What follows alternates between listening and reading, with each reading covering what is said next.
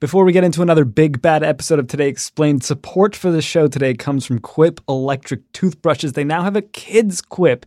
The Quip starts at just $25, and you can find out more at getquip.com/explained, where your first pack of refills is free. getquip.com/explained.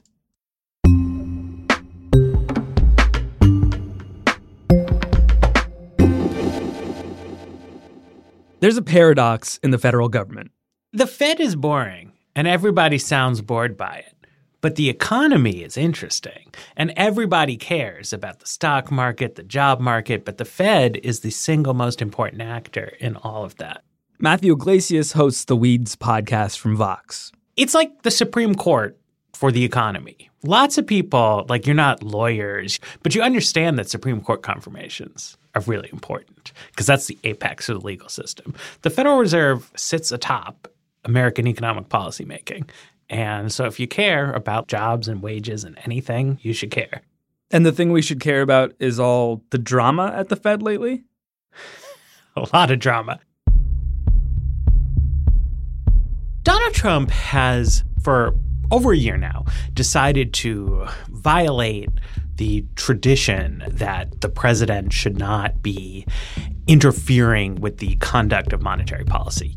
President Trump, just minutes ago, sounding off on the Federal Reserve. No, I think the Fed is making a mistake. They're so tight. I think the Fed has gone crazy. He's become very vocal about his desire for low interest rates, but he's not communicating with phone calls. He's doing tweets. He's talking at press conferences. I mean, he's being Donald Trump about it. The president threw out another tweet concerning the Fed. He says, and I'm quoting here, "The only problem our economy has is the Fed. The Fed is like a powerful golfer who can't score because he doesn't have a touch. He can't putt."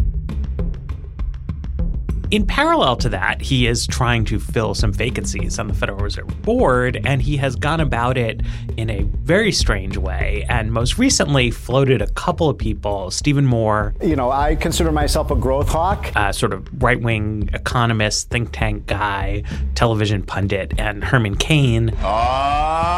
Shucky, Ducky!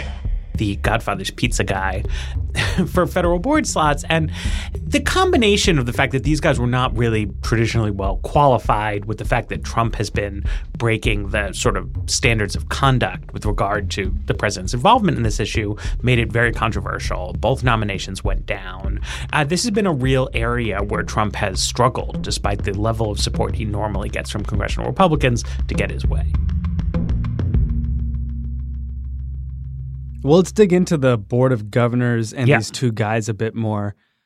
Is nominating someone to the Board of Governors of the Federal Reserve like nominating a Supreme Court justice, just to stick with your analogy? I mean, it sort of is. These nominations have not become nearly as politicized as Supreme Court nominations, in part because the chairman of the Federal Reserve has been understood to really, really steer the board in a way that isn't as true on the Supreme Court. And it does make a real difference, right? If you put a few more people on who had a really strong point of view, that would tend to shift the balance of the discussion, probably shift the outcomes on policy. Right. So it's important.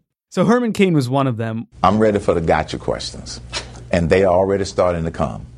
And when they ask me who's the president of you, Becky, Stan, I'm going to say, I don't know. Do you know?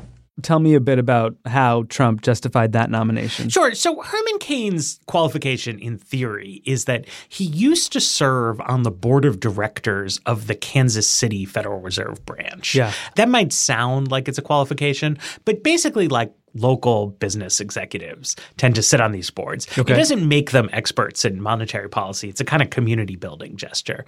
Cain is not an economist. He's not particularly vocal on these topics. He's a proponent of the gold standard, which is one of the most archaic ideas when it comes to monetary policy one could possibly think of. He was driven out of the 2012 presidential race by some very serious sexual harassment scandals. Right.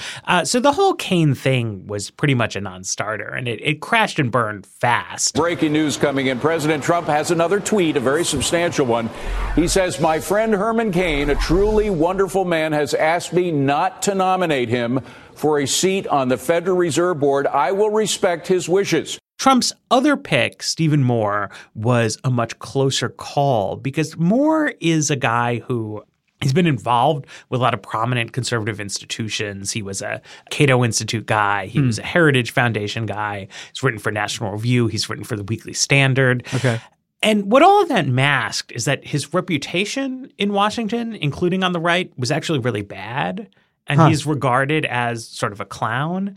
So it created an awkward situation for conservatives who didn't really want to talk about the fact that this guy's a charlatan.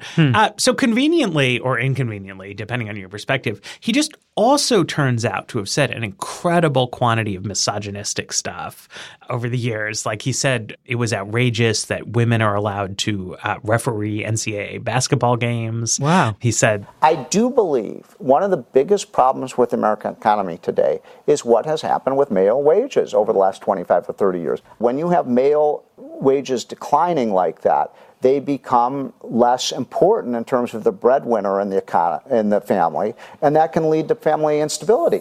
He also had $300,000 in unpaid alimony and child support payments. Nice. So that wound up being a lot of vetting problems that sort of provide an adequate excuse for Republican senators to come out against him. Now, President tweeting that Steve Moore, a great pro-growth economist and a truly fine person, has decided to withdraw from the Fed process. And it was scuttled, I don't want to say for bad reasons, but it's interesting that it wasn't scuttled for the fundamental reason, right? When his name was floated, a lot of those of us who cover these issues were like, oh no, this is really bad. Like this guy doesn't know what he's talking about. Yeah. And he really doesn't. And he's been very ideologically inconsistent.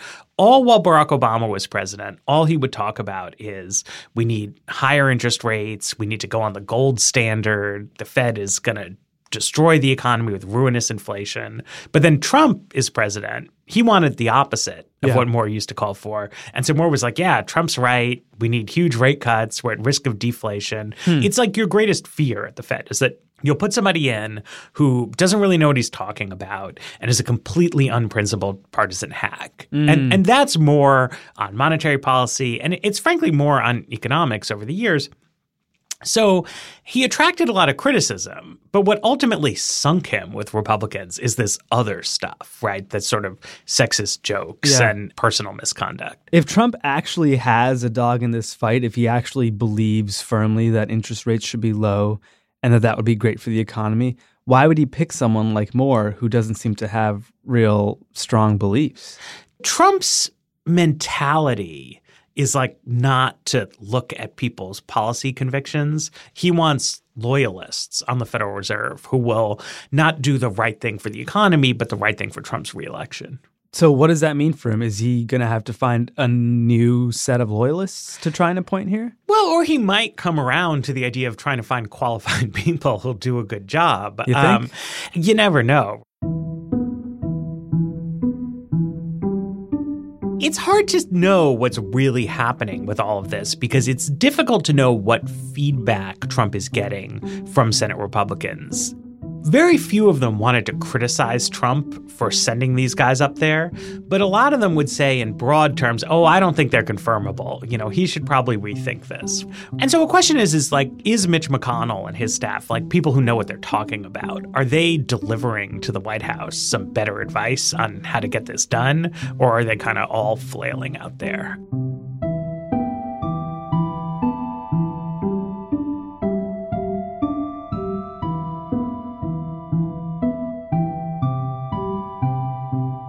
After the break, Matthew explains what exactly the Federal Reserve does. Like, I know we all have a sense, but after this you'll really, really understand why the Fed is so gosh darn important.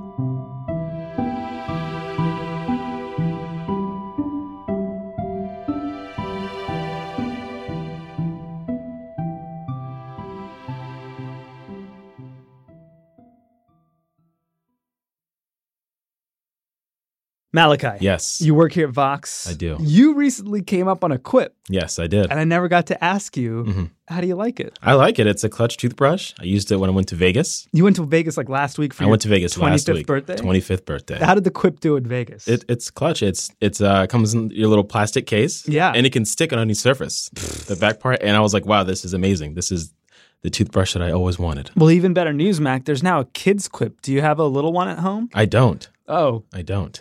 Well, you could get one now for when you do have a little one. Nice. Have you thought about that? Getting a little toothbrush? No. Or a little one? Or both in the future? Both, exactly. Both. Yeah. In the future, yeah, I would love to have 2 or 3 little rascals running around. With their own quips. With their own quips. When that moment comes, getquip.com/explain is the website. The quip starts at just $25 and your first pack of refills is free. Sean, I will have to take you up on that offer. Absolutely. getquip.com/explained. Ballin'. Thanks, Mac. Thank you, Sean. All right. Stay frosty. Matthew, at the top of the show, you said if you care about the economy, you should probably care about the Fed. Mm-hmm. Why? Yeah. So the Fed does a lot of things, but the most important thing it does is they move interest rates up and down, kind of like a rudder, to try to increase the volume of spending through the economy or to slow it down. Right. So they print money and keep interest rates low. That keeps it easy for businesses and individuals to borrow money and to spend and to invest. It sparks hiring, and it's all really good. And so you ask yourself, well, why don't they just do that all the time, right? Constantly print money, constantly keep rates low. And the answer is, well, you could get inflation if you go too far in that regard. So the Fed, it's supposed to steer that kind of middle course between too much unemployment and too much inflation.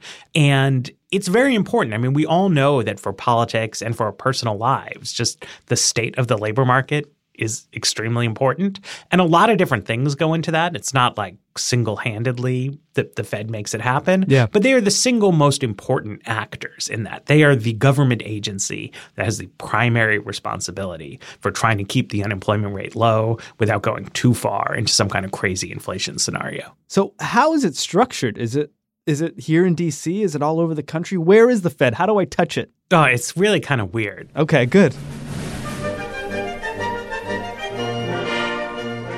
So there's 12 regional Federal Reserve banks scattered around the country. There's one in San Francisco. There's one in Dallas. There's 2 in Missouri. 2? Yeah, there's one in St. Louis and one in Kansas City.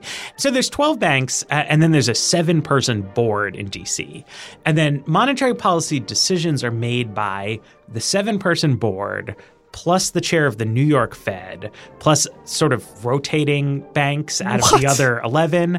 The point is, the president's appointees should have a majority anytime he really wants them to. If all the seats are filled, they could outvote the regional bank presidents.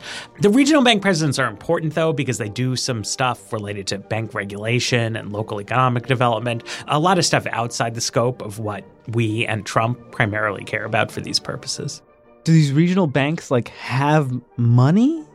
Do the regional banks have money? As banks should?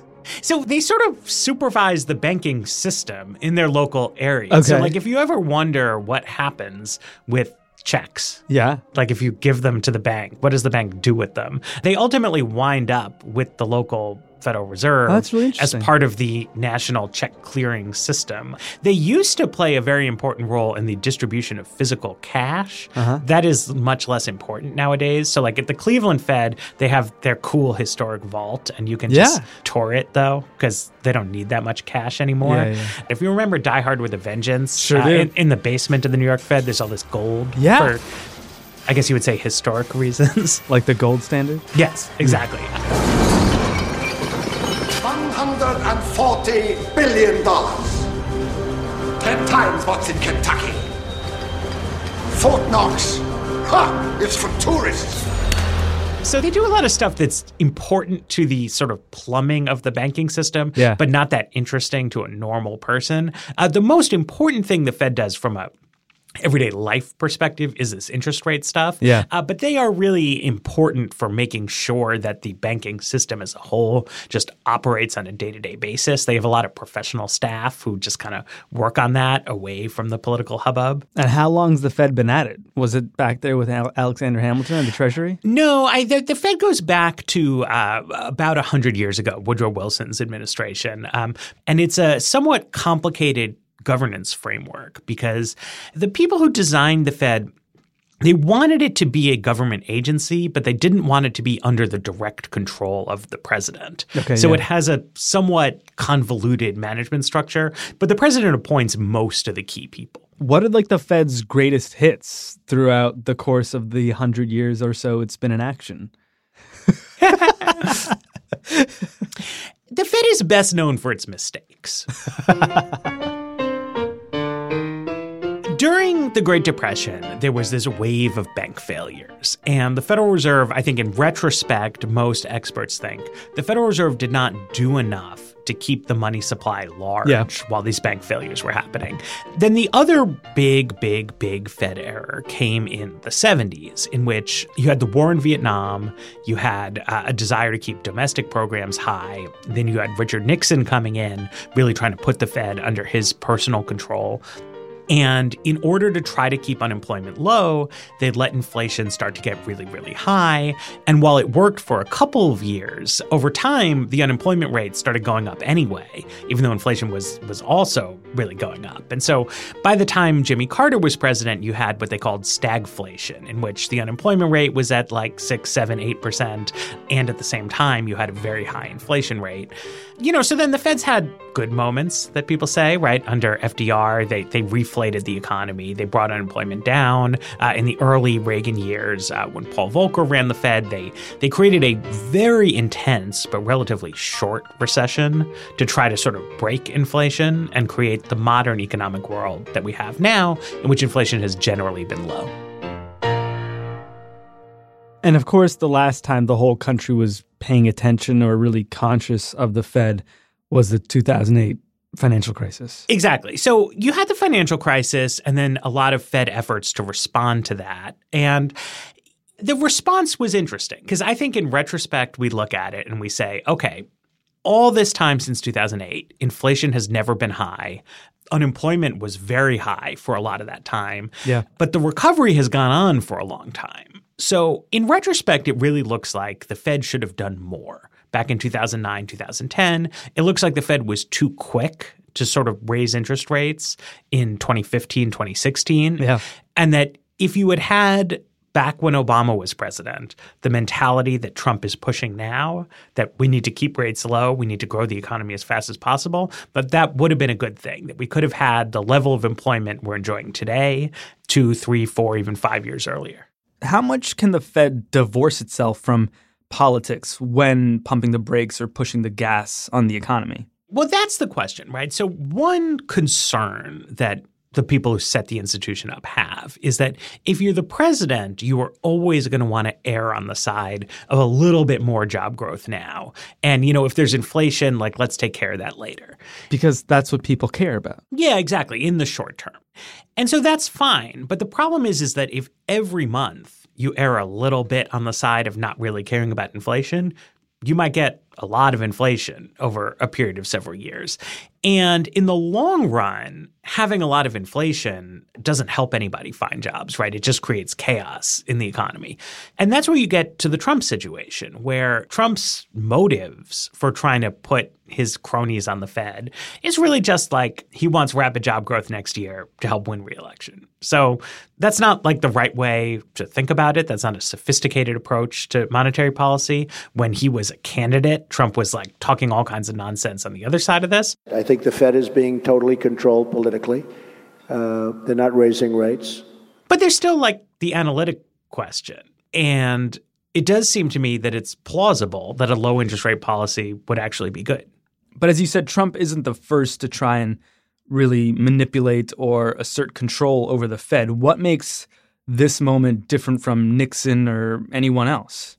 When Nixon was president, he really put a lot of pressure on the Fed to do what he wanted. Right. And that included blackmail tactics against the Fed chairman. I mean, it was Nixon. Yeah. And that wound up ending badly for the country because of the big inflation in the 70s.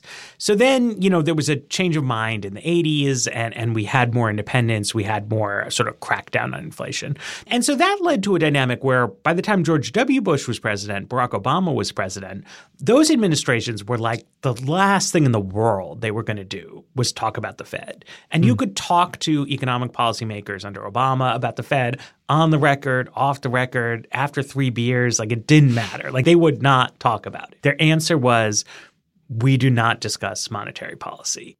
They thought it would be inappropriate, and they also thought it would be counterproductive. That if word got back that Obama's trying to get Ben Bernanke to do X or Y, that Bernanke wouldn't do it, it would be a bad story for them. It would be totally counterproductive.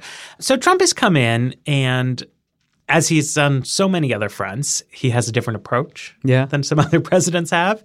And so he's decided he should just be very vocal about what he wants, doesn't play any subtle games. He doesn't do like complicated Nixon blackmail tactics either. Like he just says, the Fed should drop rates. I think they really slowed us down. There's no inflation. And he tweets about it. He tweets. He talks in press conferences. He called them loco at one point. Like he's not being polite. He's not being subtle. He's not following norms of independence. He's just saying what he wants in the strongest possible language on Twitter, wherever. So how's the Fed chair, Jerome Powell, who has been made chair by Donald Trump himself, reacting to this different approach? So Powell is just not saying very much. We have sort of inverted the power dynamics that existed in the Alan Greenspan era. We now have like a very quiet Fed that is not buckling to Trump's pressure, but also isn't pushing back against him. At the moment, I mean, they just haven't done anything on interest rates one way or the other in the past couple of meetings. They're just kind of holding off. You know, the fact is that the economy is growing at a pretty decent rate. Inflation is fine. And normally everybody would just sort of be happy about that. Trump makes everything into drama. Right now, things are going pretty well. So it's a little bit odd to have such a big outbreak of drama because it's not really clear what Trump and Powell disagree about exactly. And in the meantime, there might be more drama because of these two nominations? Yeah, with these nominations dead, there's 2 more vacancies. If Trump puts more people up, there could be a lot more drama. He also might just not turn to it. Presidents in the past have sometimes let vacancies on the Fed board linger for quite a long time. Yeah. Trump is very untraditional in terms of the level of vetting that he does for people. And under any previous administration, I would say, well, look, we're going to have to wait and see, and we're going to hear about new candidates getting vetted. Trump, though, sometimes just nominates people on Twitter, takes the whole world completely by surprise. I will say that having put people up who failed, Trump has now raised the stakes around this, and you're likely to get more attention paid than you might have in the past if he had just sort of gone with some boring people in the first place.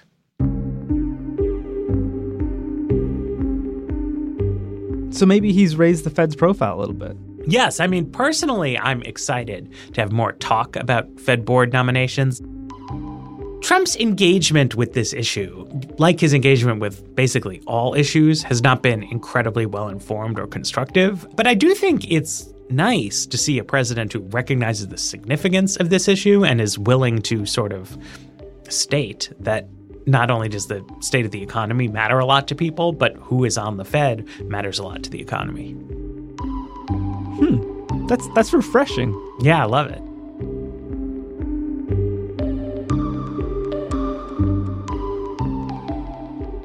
Matthew Yglesias loves the Fed. He writes about economic policy at Vox. I'm Sean Ramos for him, and this is Today Explained.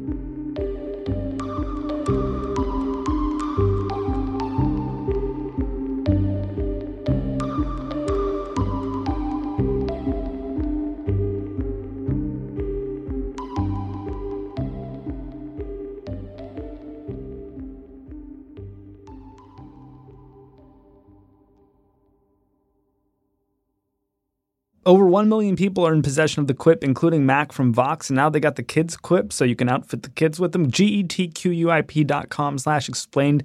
The Quip starts at just $25, and your first set of refills is free at GetQuip.com/explained.